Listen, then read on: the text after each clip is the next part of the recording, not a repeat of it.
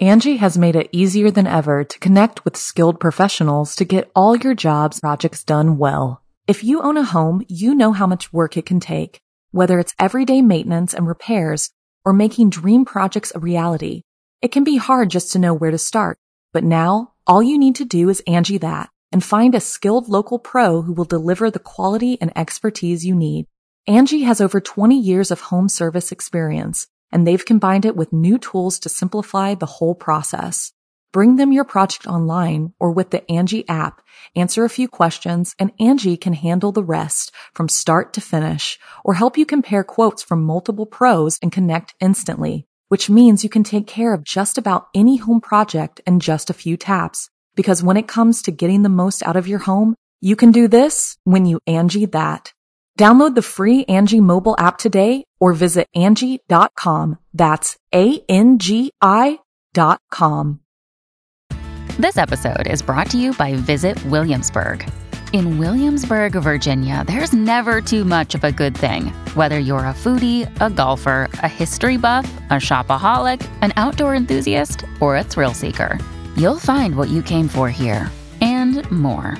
So ask yourself, what is it you want? Discover Williamsburg and plan your trip at visitwilliamsburg.com. The following program is a production of Chilling Entertainment and the creative team at Chilling Tales for Dark Nights, and a proud member of the Simply Scary Podcasts Network. Visit simplyscarypodcast.com to learn more about this and our other weekly storytelling programs, and become a patron today to show your support and get instant access to our extensive archive of downloadable ad-free tales of terror. Thank you for listening and enjoy the show.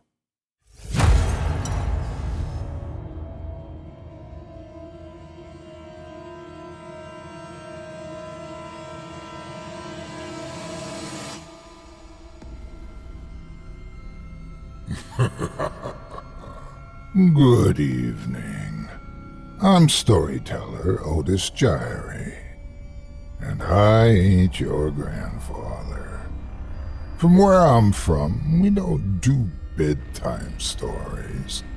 And if that's what you were expecting, you're in the wrong place. If it's terrifying tales you're after, well then, I've got just the thing. Get comfortable, settle in, turn off the lights, if you dare. Your night is about to get a whole lot darker. Who needs sleep anyway?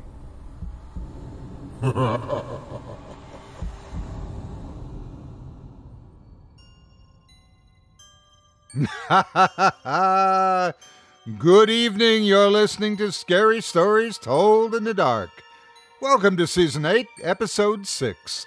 I'm your host, Otis Gyrie, and in this episode, I'll be performing 4 tales to terrify you, all of them from author N.M. Brown, about calamitous cats, transposed toys, malformed miscreants, and peculiar pregnancies.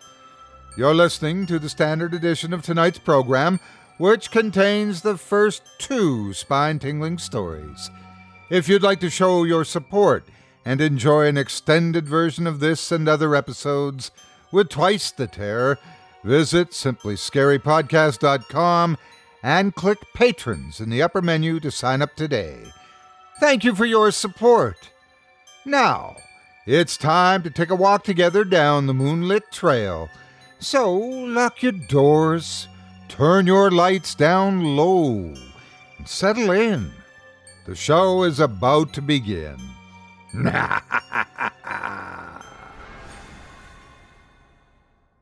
Our first tale tonight from N.M. Brown involves the disappearance of the neighborhood cat lady and a police officer who finds her diary.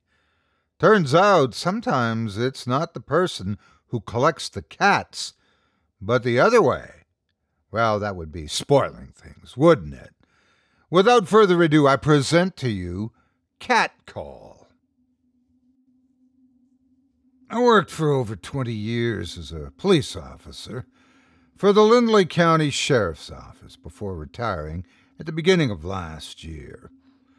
I've often been asked a lot of questions about my time in law enforcement, the main one, of course, being, what is one of the worst things you've ever seen on the job? Everyone gets a differently tailored version of events, depending on how well I know them personally or how old they are. Needless to say, I've told this story many different times, in many different ways. It's high time I told the only version that matters, the disgusting, unadulterated truth. "In here, I got the door open." A fellow officer's voice bellowed as I exited my squad car. Dozens of cats scattered in every direction at the sound of the approaching vehicles. The house we arrived at was derelict. Rundown would be, the generous thing to say. The yard was as overgrown and unloved as the house, and the closer we got to the front door, the harder it was not to gag. The wood of the porch steps was rickety and frayed, as if slashed with millions of tiny knives. The overwhelming smell of ammonia and bad meat wafted from within. We'd been getting calls about this lady for weeks now, complaining about the cats. They absolutely consumed almost every inch of her yard during certain parts of the year. She appeared to be taking good care of them. Not much you could do with that, really, as far as the law is concerned. However, over the previous week, the calls had rapidly increased, now with a change in the usual reports, saying the cats were looking sickly, and at least one was feared to be deceased. I hated to be the one to answer this call. My childhood home was overrun with cats. I was the kid at school no one sat near because he smelled like cat piss. My daughter has only one, and she takes care of him very well, keeping him far out of my way. I never had the stomach or the heart to tell her how much I hated them. I slowly entered the house, gun drawn and ready for what awaited me. Inside was an absolute mess of food smears, hair, and animal feces turned white and fuzzed with age. That all-too-familiar smell hit me, consuming me with a sense of dreadful nostalgia. I didn't understand how a house could be so dusty, but so oily at the same time. Almost every piece of furniture was frayed, just like the porch steps and banisters were. The sofa was also all ripped to hell, the insides gutted and bulging out in tufts of piss-stained orange foam. The wooden fabric table legs had been clawed so much that I was surprised it was still able to stand. There were 2 officers that arrived in the scene before me. The officer's voice that I heard upon arrival belonged to Billy Sarvis. He still looked winded from having to break the door down. His eyes ran wild as he scanned the largest areas of the house. We stepped over various items of neglect in our so far fruitless search. Every room proved uneventful except for a bathroom that contained an overflowing clawfoot tub of gritty cat waste. There was only one more room to go, our basement. The smell increased ever still, making my head swim.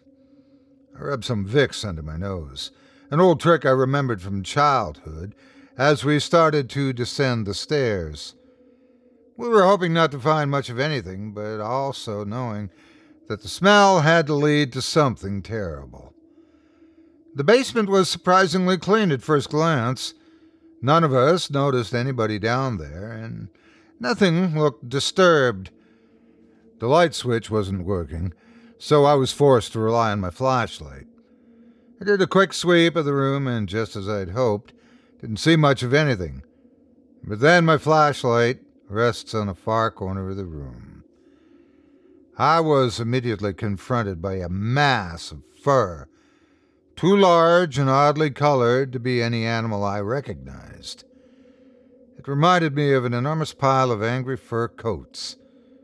Fur coats don't make a sound, though, and this thing was roaring with a sickening cacophony of chews, licks, and growls. Coats also don't wriggle around on their own either. As soon as the beam of light hit, it exploded into a scattering of whites, yellows, oranges, blacks, and browns. Cats.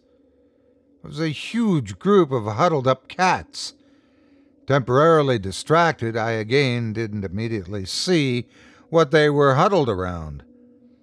I wish now that I hadn't seen. All these years as an officer, and I thought I'd seen everything. I was wrong. The two other officers hesitantly shined their lights on it as well. With all of the new visibility, we instantly saw hundreds, and I mean hundreds, of tiny red footprints all over the floor, repeating over and over again in a frenzied pattern. They were even plastered intermittently on the stairs we'd just come down. I instructed my fellow officers to check the bottoms of their feet to make sure they didn't cause any additional tracks coming in, possibly contaminating an already grisly crime scene. There on the floor laid a bloody mess of what appeared to have once been an elderly woman. She was wearing a worn paisley dress that hung off her limp form in bloody tatters like cheesecloth. It was obvious that she had been there quite a while, and the cats, oh, Jesus Christ, the cats, were eating her. I didn't believe that was how she initially died, but they definitely took advantage of the event. There were two left behind, the skinniest of the group, too caught up in the delights of their dinner to be frightened away. Their mouths glistened wet with red against the beams of our lights. Droplets of blood and flesh stuck unashamedly to their whiskers as they growled at each other between chews. They seemed to lap up the blood as soon as they drew it out. I shudder even now to think about it. Oh, God! Charvis exclaimed, running to the opposite corner to vomit. He was the newest officer assigned to our department. Not to say I wasn't having a hard time not doing the same thing. This was disturbing even for me, what some would call a seasoned veteran of law enforcement. If you ever seen anything like this in your life, geez, man, my son has 3 of these things, another officer said with trembling breath. I shook my head, not being able to take my eyes off the partially consumed body. I looked over to see a book lying next to her, barely affected by the pool of blood that surrounded her. I put on gloves to pick it up. It appears to be a journal of some sort. We called for the coroner, animal control, and forensics to come to the scene. I opened the book and began reading while I waited for them to arrive. July 10, 1980. The first thing I'll say is that I've never been much of a cat person. Honestly, I'm not really a pet person at all, but especially not cats. Their litter box fumes that take over the entire house, all of the hair left lying around, and the constant grooming always grosses me out. Also, why is it that every time a cat jumps and decides they want to cuddle, they always present themselves butt first? Is it just me? I don't know. I'm not completely heartless. The sad puppy eyes get me just as much as the next gal. I wouldn't wish harm on an animal. I just don't find them necessary as companions. So, when I find a strange kitty sitting on my porch steps, I'm a bit confused. I know I'm not going to get any fans here, but I'm sure if I just didn't feed it, eventually it will go away. July 18, 1980. I was wrong. A week later, and still, morning after morning, on my way out the door, there it sits, She, is a tuxedo cat with short hair and 1.5 ears. It looks mangy, and its feet are stained with dirt. It tries to rub against me. I gently shoo it away from my foot in response. It shakes its rump at me as it saunters away. After further and unwanted inspections, it turns out that the cat's definitely a he. You can live out your MasterChef dreams when you find a professional on Angie to tackle your dream kitchen remodel. Connect with skilled professionals to get all your home projects done well. Inside to outside, repairs to renovations. Get started on the Angie app or visit Angie.com today. You can do this when you Angie that. July 24th, 1980. My roommate Iris just came home from vacation a couple of days ago. This is the first chance I've had to talk to her since she's gotten in. I found her in the kitchen making what smelled like meatballs. It smelled amazing. We got lucky, really. We hadn't known each other at all before we moved in together. Our situations had both brought us to the right place at the right time, and it worked out. Despite my nervous social tendencies, we got along right away. I was totally comfortable around her. Undated. I asked Iris where the tuna was, hoping to make sandwiches.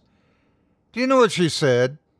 Her eyes looked to me all pathetic-like, without lifting her face. She said, "Laurel, there was this cutest little kitty on the porch when I came home. He was just sitting there waiting for me, and he looked so hungry." Of course, I got on to her about it. "Great, now he will never go away. Did you give him a name, too?" I demanded. Iris was trying hard not to show her excitement and failing. She tells me that she named him Pepe, after the cartoon character. Said he looked just like him. My annoyance is growing more and more at this situation with each day that goes by. She knows that we just remulched the front yard, and it's finally to the point where it looks nice. How long does she think it's going to last with a cat outside? She lifts a finger as if she's already thought of this. Well, maybe he could be an inside cat, was the suggestion she gave me. No way, Iris. I'm sorry. I'm really not comfortable with stray cats hanging around. I tell her if she stops putting food out, he'll move on to someone else. I asked her to please respect me on this. I couldn't believe that we had to have this conversation. It was the first term that we ever had disagreed upon, and I feel like a total jerk. I know I won't change my mind, though, and she needs to know how I feel about it. I should have just lied and told her I was deathly allergic. August 4th, 1980. I woke up late today and had to rush out. There's a lot to do today. I got about 5 miles down the road when something terrible assaulted my nostrils. I gotta say, it was honestly one of the worst smells I'd ever experienced. My eyes darted around the car to see where it could be coming from. As soon as I got out, I checked my patchwork boots.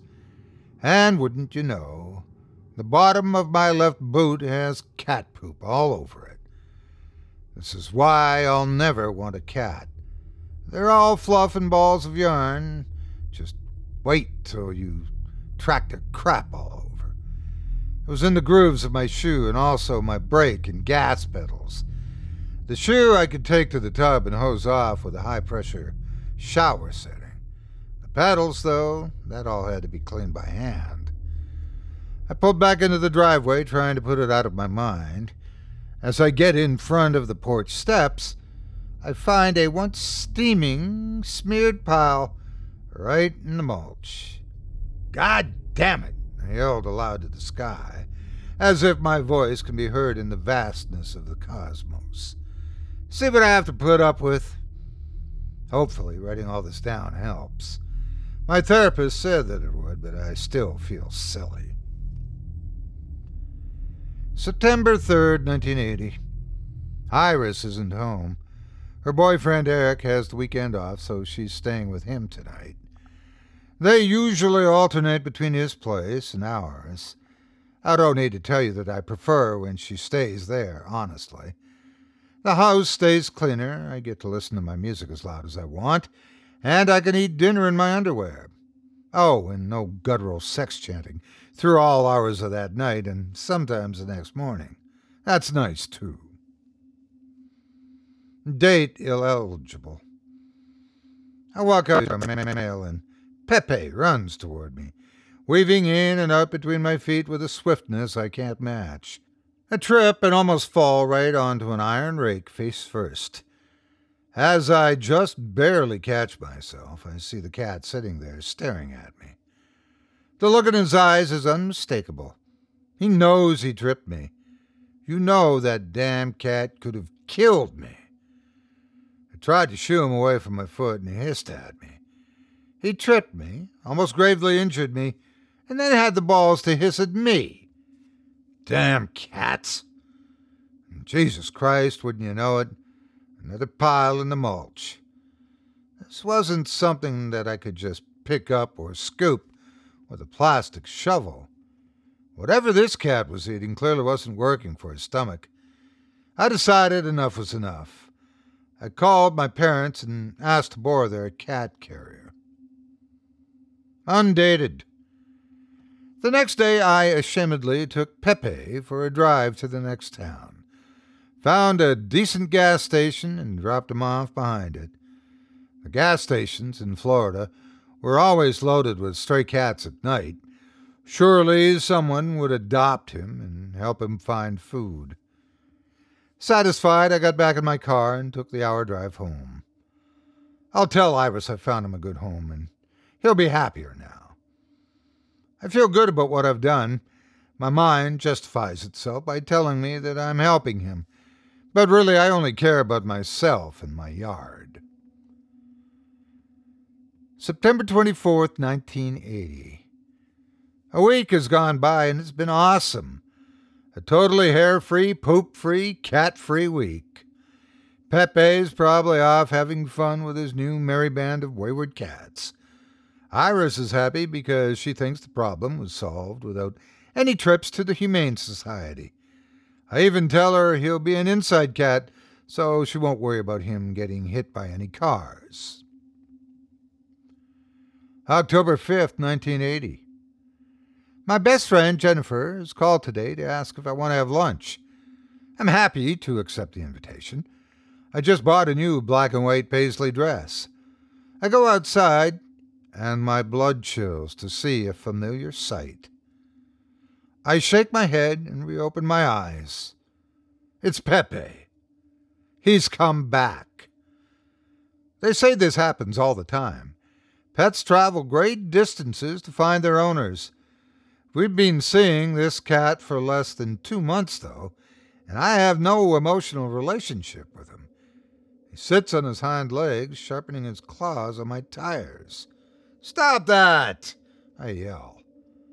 I know cat's claws can't flatten a tire from one time, but over time and with repetition, they sure might. I got into my car to leave and turned on the air. My windshield was wet. The wipers smeared it in a way that told me it's not just water. Instantly, the smell of ammonia wafted in from my AC vents. The cat. Also, that's another thing. Remember when things got weird earlier with me talking about the cat scat? Well, the same also goes for cat urine. No other animal is like it, with the males being the worst. It's hard to get the scent out of your clothes. Laurel's no cat reason, number 74. Sometimes they won't even use the cleanest of cat boxes and will just piss on your clothes. Real nice. How in the hell was I going to clean this up? It had already dripped down under the hood of my car and affected every single atom of air that came through the vents. With it being almost 90 degrees outside, what choice did I have but to endure it? I made sure, discreetly, when I got out of my car that the smell didn't transfer to my dress. I went in and met with my long-missed friend, Jennifer, putting Pepe far out of my mind. We had such a good time and had more drinks than expected. Pretty soon I was wasted, emboldened by alcohol, and rejuvenated by my visit. I have to admit, it almost didn't even bother me that I had to sit in the equivalent of a human cat box on my way home. I rolled the windows down as the night brought in refreshing, cool air. I pulled up to my driveway, and there he sat, that cat. I swear he leered at me when I opened my car door, but I didn't even care. It felt amazing. As I walked by him to go up the steps, he swatted at my foot, catching a toe with his claw and drawing blood. What the hell, cat? November 22nd, 1980. I'm not proud of myself, and I wish I could blame it on temporary insanity due to blood loss. But this is what happened. I went right inside my house, got a pinch of weed, a knife, and a can of cat food Iris had bought. If I was going to do this, I wanted to make him feel good first. I sprinkled the herb over the food, put it in this new thing called a Tupperware container, and returned outside. He eyed me warily, seeing and smelling the container from afar. I sat it down and stepped away. As soon as he deems me at an appropriate distance, he circled the food bowl. He sniffed at it a couple of times, then jumped back as if it's going to lunge at him and bite him. Finally, he settled in and started really chowing down. I crept up behind him and steadied the knife, determined to get him right the first time. There wouldn't be a second try.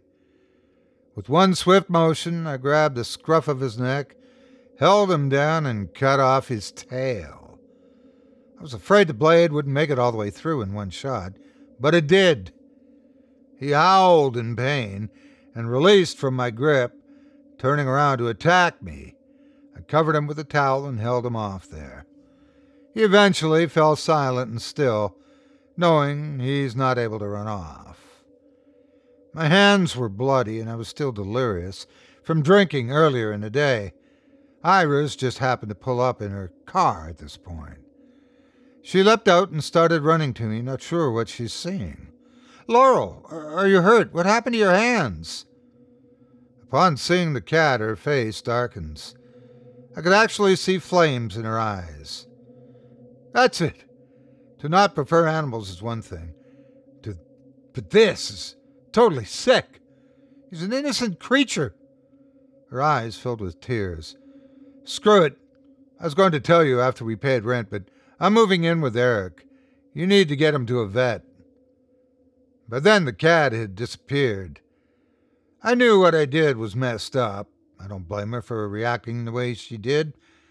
The mind doesn't work that way when you're drunk, though, does it? "Fine," I responded, slurring my speech. "Go live with your boyfriend. I'll be just fine here on my own, and with no pets." I don't mean it. How far could our friendship possibly progress now, though? Sometimes it's best to just let things go, even people.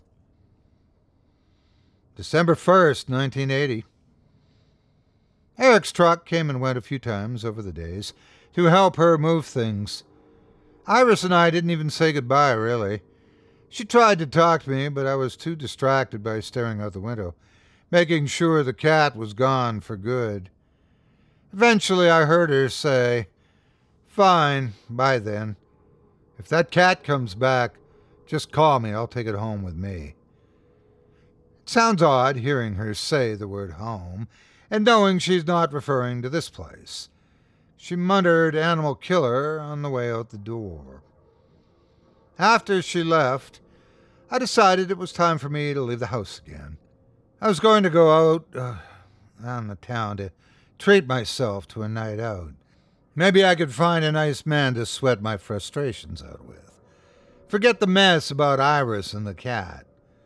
A night away was most definitely exactly what I needed, and soon. Date ineligible. I went out and had such a nice time. Know that I went out, had fun, looked for some company, found some company, and spent the night. I had a few drinks, not nearly as many as the time before. Definitely not enough to excuse my decisions. I woke up feeling dried out and excited to go home. I slipped out the arm atop me and snuck out the front door. When I arrived home, I once again could not believe my eyes. Out through my windshield, I saw that my entire porch was shredded. It looked like a whole kennel of cats attacked the porch all at once. Their claws ate away at the wood like sharp termites. How the hell could one cat have done all of this, especially an injured one? Forget about me being pissed off. This was just getting scary now. This porch was hand-built by the man who rented the house's grandfather. Can you imagine how pissed he'll be once he saw this? There's no way this cat isn't intentionally malicious. I've had enough. December 25th, 1980. I backed up my car a little and sat at the end of the driveway, waiting to see if Pepe will appear. After not too long, he does. He saunters up to the porch, tail stub mangled and yellow with infection. He sharpens his claws a few quick times, almost as if he knows I'm watching. He walked to the middle of the yard and lay there, sunbathing like he owns the place. I put my car into drive and floored it.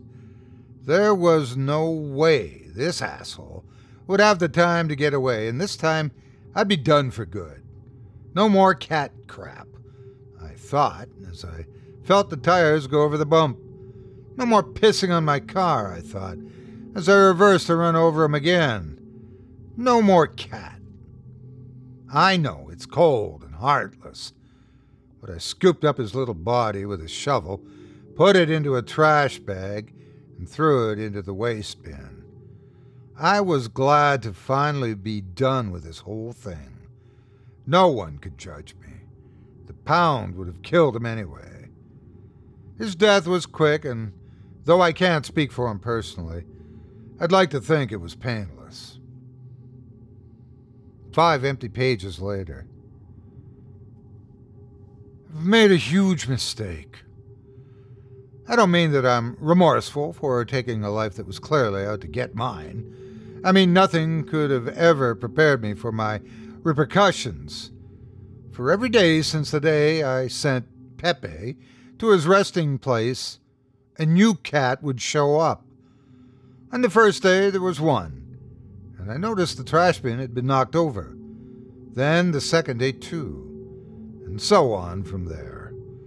I tried shooing them, but around the 12th day it became too much.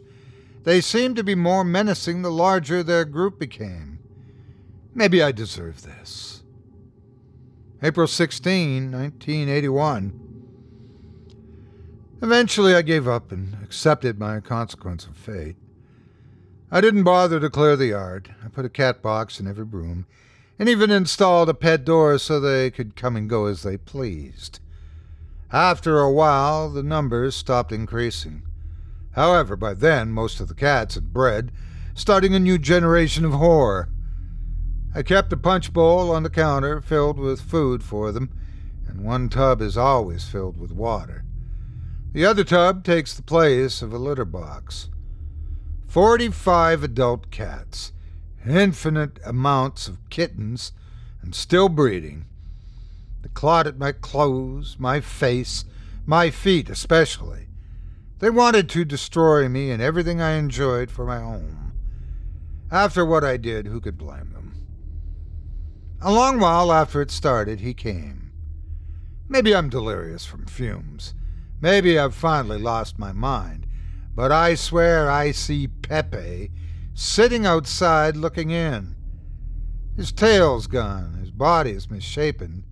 He has 1.5 ears and an eye that hangs from its socket.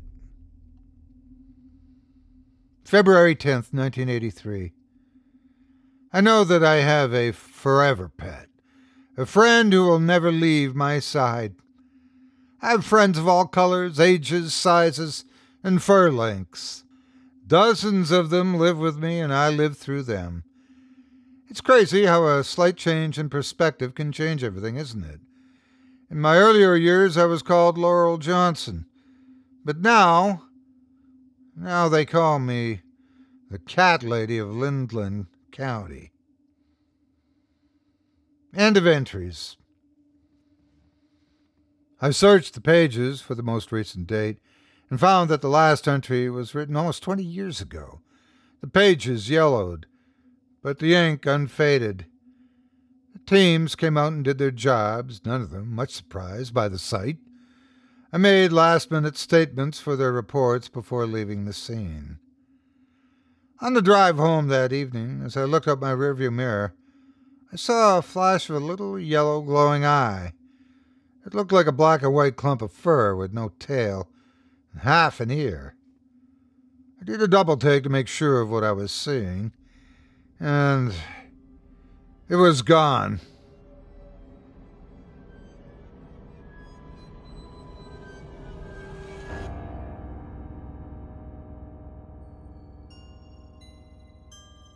Angie has made it easier than ever to connect with skilled professionals to get all your jobs projects done well. If you own a home, you know how much work it can take, whether it's everyday maintenance and repairs or making dream projects a reality.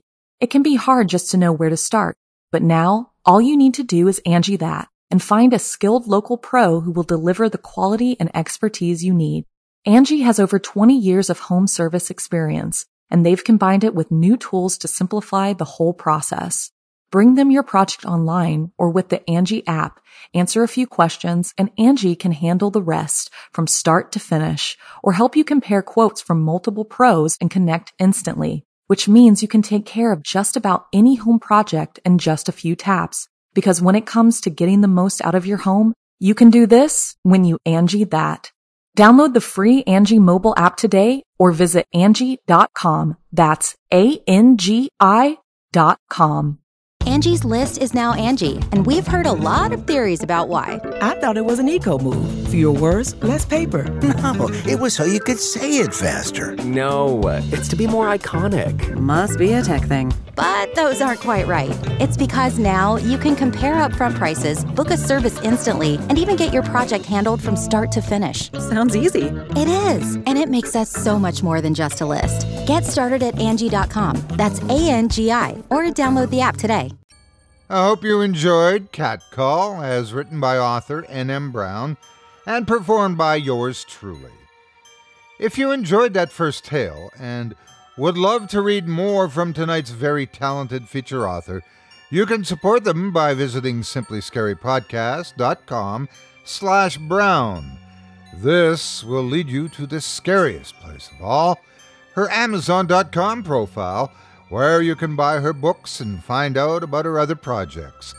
And by all means, if you enjoy what you read, don't forget to leave her a 5-star review and a kind word, and let her know you heard about her here on this show.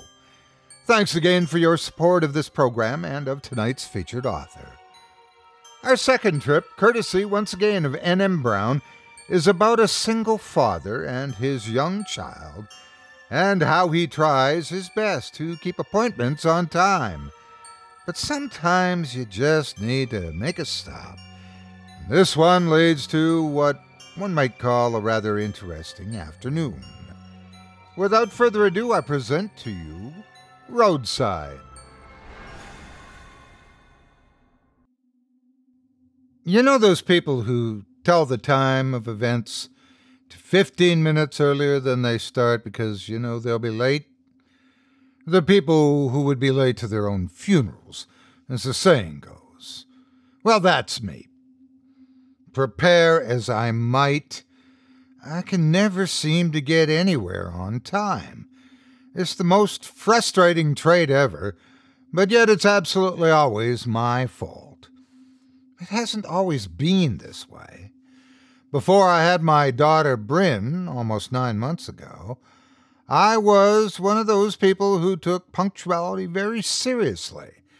The kind of guy who looked at the traffic flow on his phone and made sure to get gas the day before. I even set my oven clock 5 minutes fast, so there would always be a 5-minute advantage. I was prepared for most obstacles.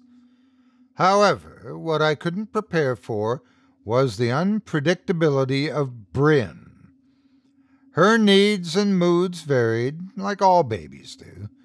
There was no rhyme or reason to her play. She did what she wanted, when she wanted, no matter if it made sense or not. It's like she was saying, "No, Dad, I'll lay here and eat my foot for exactly 1 minute and 27 seconds. If you attempt to remove it before this time passes, you'll be met with total non-cooperation.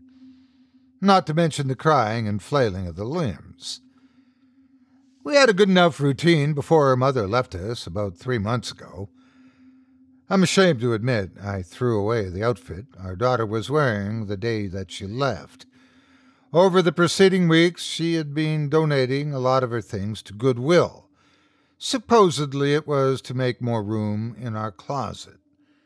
My wife said she was trying to be less materialistic for the new year. It turns out she'd been moving her things to another house. Newfound parenthood hadn't been going well for us. I told her to take a night out with her friends while I spent one-on-one time with Bryn. When I kissed her goodbye that night, I had no idea she'd never be coming back. Since then, the baby and I have just tried to make the best of our situation and establish new routines for both Bryn and myself.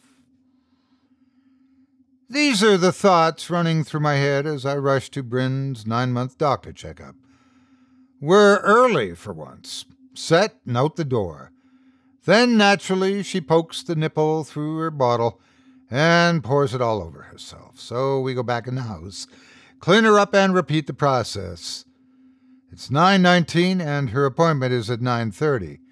It will easily take 20 minutes to get there, and that's with cooperative traffic.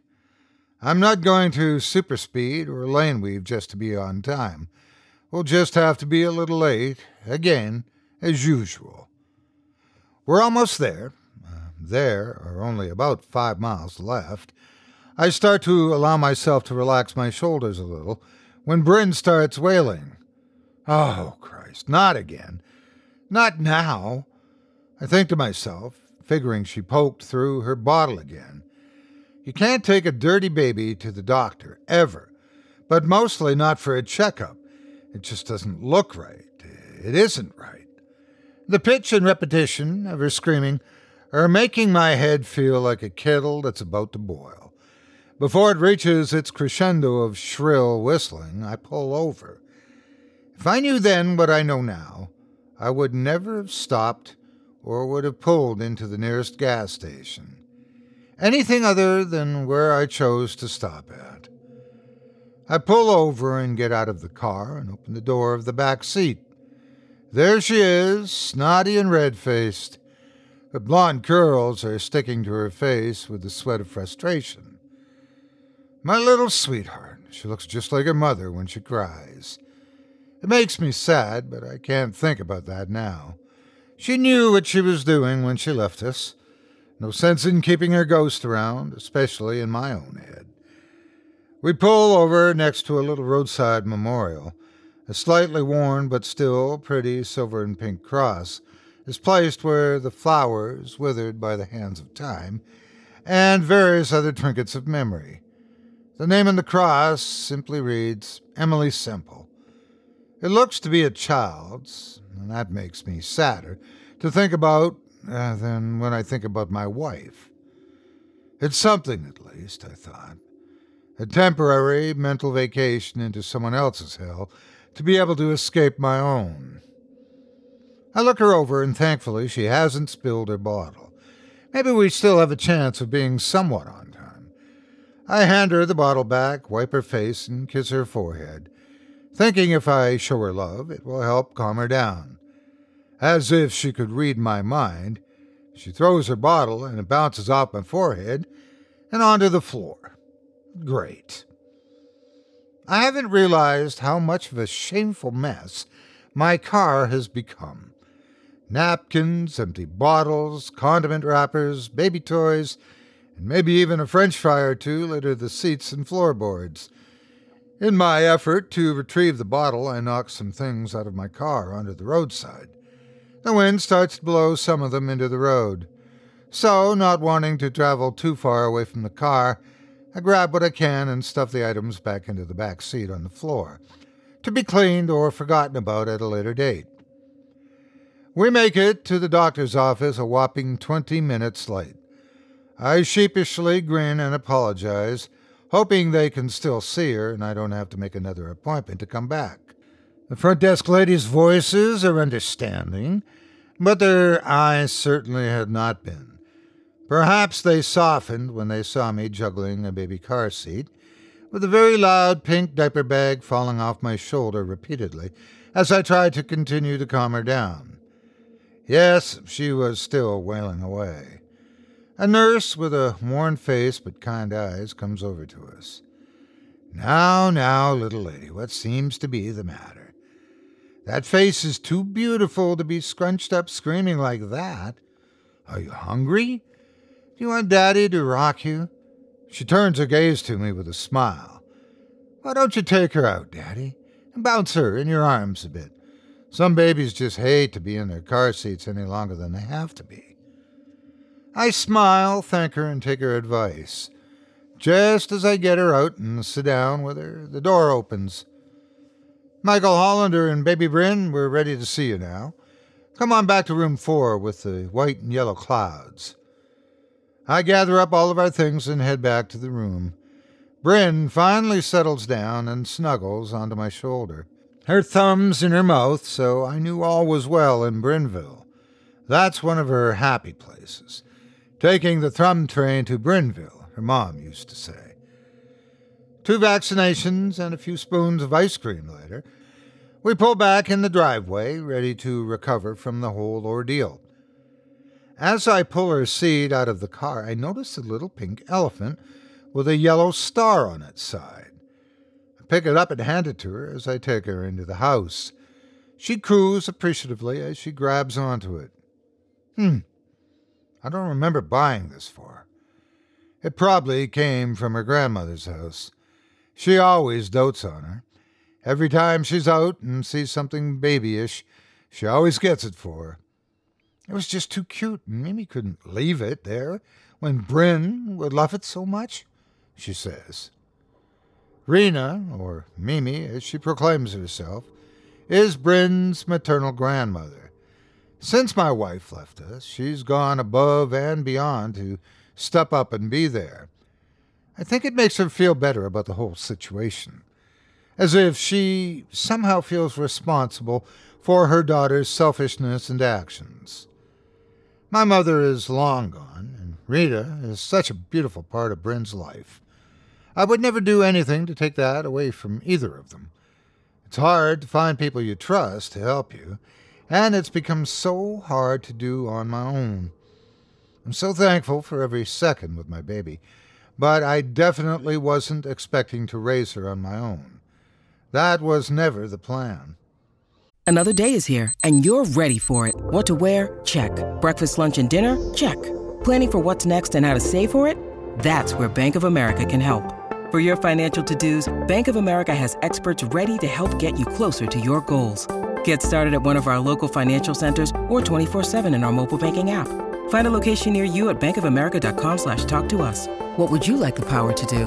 Mobile banking requires downloading the app and is only available for select devices. Message and data rates may apply. Bank of America N.A., member FDIC. My phone rings. Speaking of, it's Rena calling. She had told me to call her after the appointment was over, and I'd forgotten. I quickly try to think of a somewhat acceptable excuse while I place Bryn in her crib. Coming up with nothing and mentally exhausted, I answer the phone. Hello, I answer. Hey, Michael, how did the baby girl's appointment go today?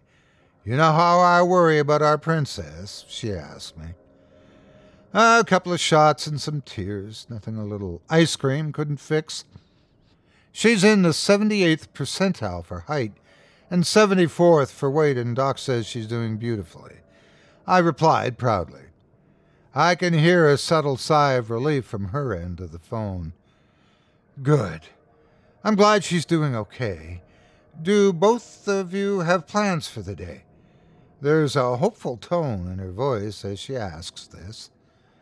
No, not really. I'm just going to get some cleaning done. Maybe head out to the store later to fill up the freezer. She makes a subtle sound of disapproval. Mike, you can't take her out running around all over. She just got shots today, and you don't know how she'll handle them. Why don't you bring her over here for the day? That way you can do your shopping and clean your house in peace while we have a Mimi and Bryn time. After the meltdown and outfit changes earlier, Mimi time does sound like a good idea. I would miss her, but I could get so much more done, and maybe even take a nap. She'll most likely sleep most of the day anyway, as she always does on shot days. I agree and tell her we'll be over in about a half an hour. That gives me time to feed her lunch, pack her back up, and bring her over. I start up the car, turn the radio up a little, and head down the road. It's a beautiful day, and for once, I don't mind driving. It'll all be worth it once I'm home from Rena's. Besides, I get to spend the drive fantasizing about the forbidden daytime nap I get to take later. I stop at what seems to be the 100th stoplight, even though it was only the 3rd. Tom Petty's velvet voice comes across the radio, so I reach down to turn up the volume even more. The light turns green, and I start to accelerate, humming along and excited to get to her grandmother's house. Suddenly, I feel a shock powerful enough to move my whole car. A deafening screech of metal on metal grinds in my ears. I feel as though my teeth are broken and cutting my cheeks from the inside. The car flips once, twice. I feel my head bounce off of the steering wheel.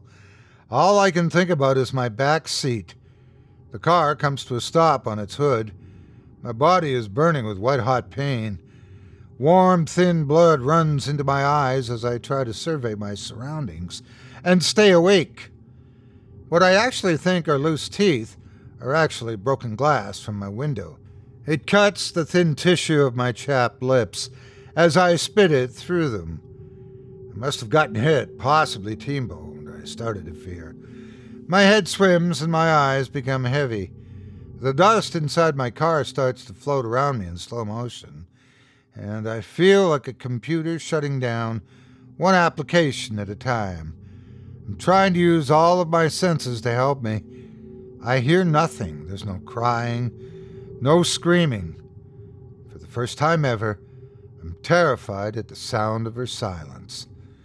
I manage to look back to the one mirror fastened to the back seat that survived the crash. I see my little angel in the back seat upside down, securely still in her car seat, motionless. I could fool myself into thinking she's sleeping if not for her neck bent at an unnatural angle and the blood that coats her entire car seat. The last thing I see before I lose consciousness is a little redhead girl standing on the smoking road in front of my windshield. Her face is dirty and caked with dried blood. She's wearing what I guess must have been, at one time, a white dress with yellow daisies on it. Her broken finger points accusingly at me through my broken windshield. The hatred of her gaze is the last thing my mind registers as I begin to fade away. My eyes shoot open with a startled breath as the phone rings. I strangely find myself at home in my chair. A mixture of relief, disbelief, and surrealism washes over me as I take in my current reality. I jolt to a standing position and run to my mirror, examining my head where it hit the steering wheel. There's nothing. No pain, no bruises or cuts, nothing. Confused but hopeful, I run to Bryn's room, thankful to see that she's sleeping peacefully in her crib. Either I'm losing my mind, or that was the most realistic dream I've ever had. I rush to her, not even caring if I wake her up. She wakes up and is smiling at me. Her little hand drops something as I lift her up. I look down and see the little pink elephant with the yellow star. I must have fallen asleep after her appointment today. The phone rings again and startles me. My heart springs to life, thinking it might be my wife. Maybe her mom is calling to check on her, to say that she misses us. My heart springs to life in hopes that she was calling to tell me that she'd lost her mind and wants to come back. I look at the phone and sadly realize that it's Rena. I don't answer and let it go to voicemail. I'm still shaken up from that experience and need to pull myself together. There's no way she won't hear it in my voice and ask questions. I'll call her later. The phone then buzzes with a text message. It's Rena, not wanting to take silence for an answer, and says, "Hey, Michael, just calling to check on Bryn's doctor appointment today. If you don't have anything going on, please bring her over. I'd love to spend the day with her. Talk to you soon." Well, I'm definitely not going to be driving anywhere after what happened earlier. It will be a miracle if I don't see that image every time I close my eyes for the next 5 years. I'm not about to turn a foreboding dream into a reality. So I decided that Bryn and I will have a much-needed lazy day. I turn on some Netflix for me and my kiddo. I pop some popcorn for myself and sit down next to her on the couch. I let her snuggle into me, and we settle in like that for a little while. Halfway through devouring my popcorn bowl, she starts to eye it. She would look from me to the bowl and then back again. I withdraw it from her reach and tell her softly, no. She lets out an irritated grunt and furrows her brow, once again looking towards my bowl. Smiling at her spunk at this point, just thankful to have her breathing and alive, I let her have a piece. I walk to the bathroom, satisfied that she's at peace in one spot for once. I'm only in there for 1 minute, perhaps 2 at most. The living room is silent, and my sweet Bryn is on the floor, looking under the couch, with her butt in the air. I wait back a moment to see what she's doing, figuring she'll pull some lost treasure out of there and try to eat it. But much to my horror, she doesn't move. My heart drops as the air around me dissipates. I walk over to her as I call out to her, "You spilled Dada's popcorn, monkey butt. Did you find something good under there?" She doesn't respond, doesn't move, doesn't breathe. My heart drops as I rush to her. I pick her up and roll her over as fast as I can without hurting her. She flops over on her back like a limp doll, and her face is blue. I look over to the tipped-over popcorn bowl, devastated at how stupid I was. I tried everything I've ever read about babies and choking. I turned her upside down and hit her back. I tried to put my fingers down her throat to remove the obstruction. There's nothing that I can do. It's just me, her lifeless body, and the pink elephant at her feet. Tears sting my eyes as regret stabs my heart with a barbed blade. I moan and scream in agony as I struggle with my cell phone to call 911. My head spins as I start to lose my breath. I look out my window and again I see the little girl wearing the dress with daisies. Outside and down the street, staring in the direction of my house. Things tilt sideways as the ground rushes up to meet me. I fade away. I wake up again to my phone ringing, and once again, I let it go to voicemail. My heart is beating so fast that I can hardly catch my breath. I'm very much still in the situation my mind was just put in. No surprise, it's Rena again. Or maybe for the first time? I'm not even sure at this point, honestly. I can't even think straight. I've seen things no parent should ever have to see. The baby that I've fought through so much heartache to stay strong for is taken from me again and again. Who's the little girl in the dress? Why is this happening to us? Once again, I rush to Bryn's room. I'm all too pleased to see that she's there sleeping, holding the pink elephant in her hand. I take it away and set it off to the side. She wakes up, her sleepy eyes sparkling, and smiles at me. I bend down, reaching out to touch her as she reaches her hand up to me, slowly falling back to sleep. I let the hell we've been stuck in this week to melt away, soaking up her smile. Whatever's going on, whatever the hell I was stuck in right now, we were here. Right now, we are very much alive and okay. Today, we won't do anything. There'll be no car trips, no popcorn, no toys in her crib, no anything that can hurt my little girl. It's my only job in life to protect her, and I'll die trying. The same text message appears from Rena as before, and I decide to call her back. I try to sound as calm as I can, mentioning the same details about the doctor's appointment. This time, however, I decline the offer to come over, deciding not to tell her about the horrifying events of the day. If I doubt my own sanity at this point, why shouldn't she? After catching up for a bit, we arrange for me to drop Bryn off the next Sunday, and she asks, "What is Mimi's baby girl doing right now?" I reply, she's asleep in her bed holding on to that elephant. Hey, you have no idea how much she loves that. Where'd you find that? There's a pause. Michael, I never got her an elephant toy. I would have remembered. I make an excuse about Bryn waking up and hang up the phone feeling dazed. I go to my sweet Bryn. I've decided that I will take her to my room and put her in bed with me all day where nothing can hurt us. We just have to make it through the day and this nightmare will be over. I approach my baby's crib and she's still there. Only now she lays silent, not moving, not breathing. The silken skin on her arms is cold to the touch. Not again. Not again.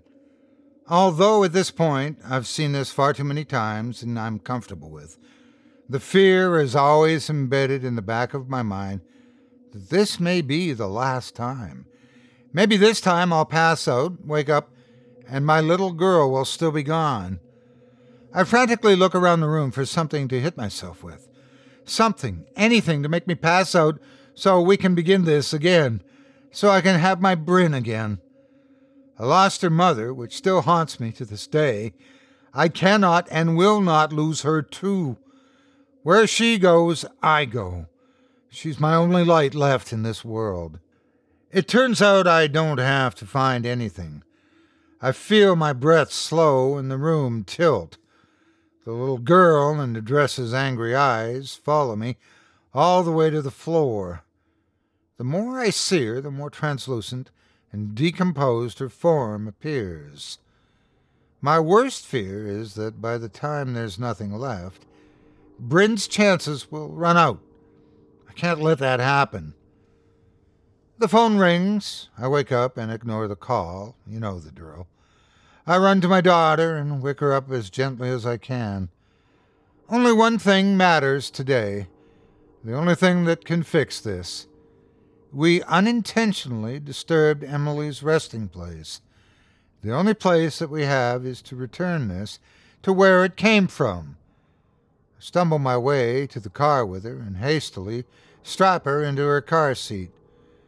We take off in the direction of her doctor's office. I just pray I get there in time, with no red lights and no accidents. I see the pink and silver cross and immediately pull over. The contents of my stomach emptying themselves down the side of my car as I rush out of it. I open the back door and grab the elephant from Bryn's little hands. Her eyes get big and her lips puff out with a threat of oncoming tears. That doesn't matter now, though. I have what I need. As it leaves her hands, it starts raining.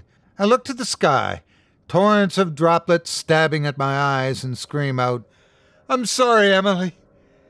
We didn't mean to steal from you. Please, leave my baby alone.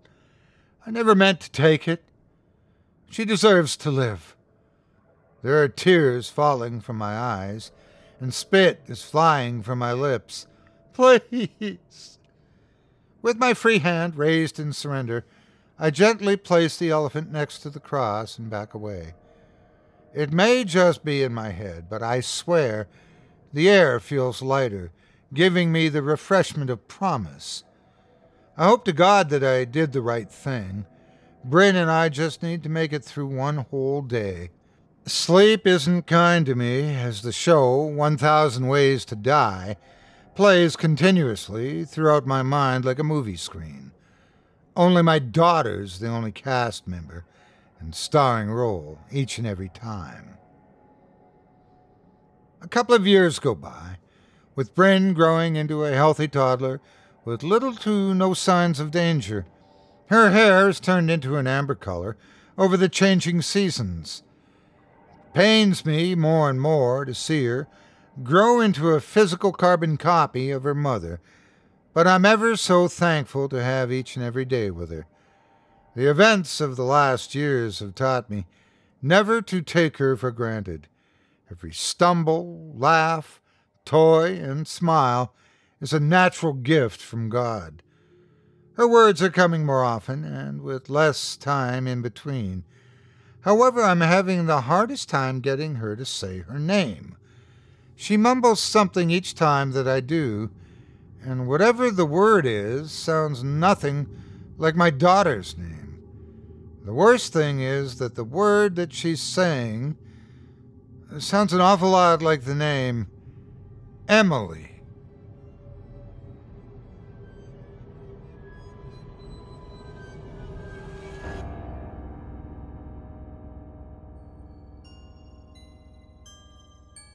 When you need mealtime inspiration, it's worth shopping Kroger, where you'll find over 30,000 mouth-watering choices that excite your inner foodie. And no matter what tasty choice you make, you'll enjoy our everyday low prices, plus extra ways to save, like digital coupons worth over $600 each week. You can also save up to $1 off per gallon at the pump with fuel points. More savings and more inspiring flavors make shopping Kroger worth it every time. Kroger, fresh for everyone. Fuel restrictions apply. I hope you enjoyed Roadside by author N.M. Brown as performed by yours truly. If you enjoyed the tales you've heard tonight, I'd like to remind you one last time that tonight's featured author can be found haunting other places on the internet. Just visit simplyscarypodcast.com/Brown. Once more, that's simplyscarypodcast.com/Brown. Find out more about this author and pursue a selection of spine tinglers just in case you needed to stay up just a little bit later. And if you decide to give any of this talented author's books a read, please consider leaving her a quality review and a kind word, and be sure to let her know you've heard about her on this program and that me, Otis, sent you. It would mean a lot to me. Thanks again for your support of this show and of tonight's featured author. Now, before we go, I'd also like to take a moment to thank you personally for joining me on this episode of Scary Stories Told in the Dark. If you enjoyed what you've heard on today's program, please take a moment to stop by our iTunes page or wherever else you listen to your favorite podcasts and leave us a 5-star review and a kind word. It makes a huge difference, and it would mean a lot to us. If you'd like to hear a premium extended edition of tonight's and all of our other episodes featuring twice the terror, visit simplyscarypodcast.com today and click the Patrons link in the menu at the top of the screen.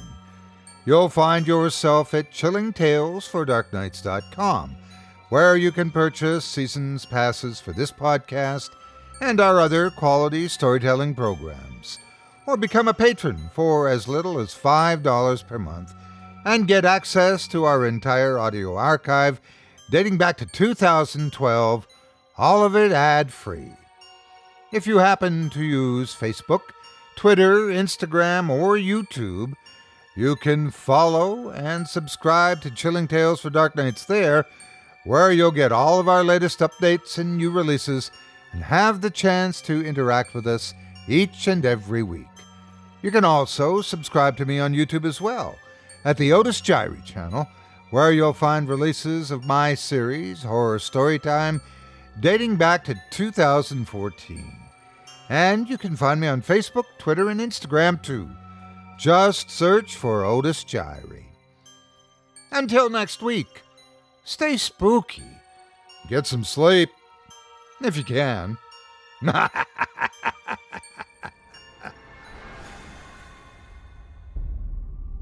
Thanks for listening.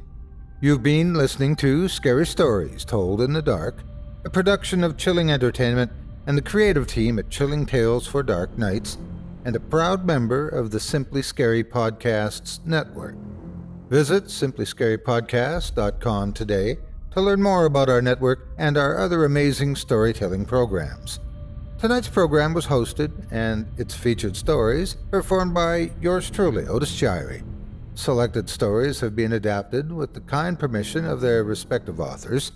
Original music provided by Luke Hodgkinson and Jesse Cornett.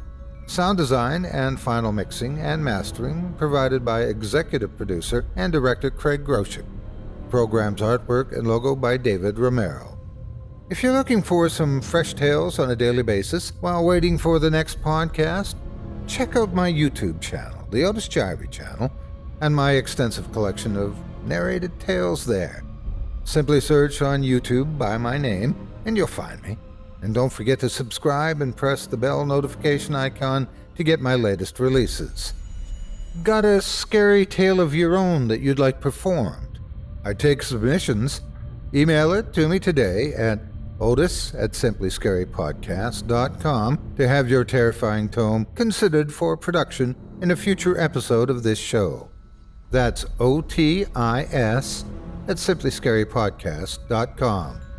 If you've enjoyed what you heard on tonight's program and are joining us on your favorite podcast app, subscribe to us to be sure you never miss an episode, and leave a 5-star review and a comment. Your feedback means a lot to me. You can also follow Chilling Tales for Dark Nights and yours truly on Facebook to connect anytime and get the latest updates on this and other programs and my channel. If you're listening on the Chilling Tales for Dark Nights YouTube channel, do us a favor and hit the subscribe button and the bell notification icon for CTFDN as well to get more spooky tales from me and the crew and another episode of this program each and every Wednesday. And don't forget to hit that thumbs up button to tell us how we're doing and leave a kind word or a request. And don't forget to visit us at chillingtalesfordarknights.com and consider supporting the team by becoming a patron. In addition to helping us out, you'll get exclusive access to our audio archive and ad-free downloads of all your favorite stories, including those you've heard on this program. As for me, I'll be back next Wednesday with more terrifying tales to keep you up all night. But that's all right. Who needs sleep anyway?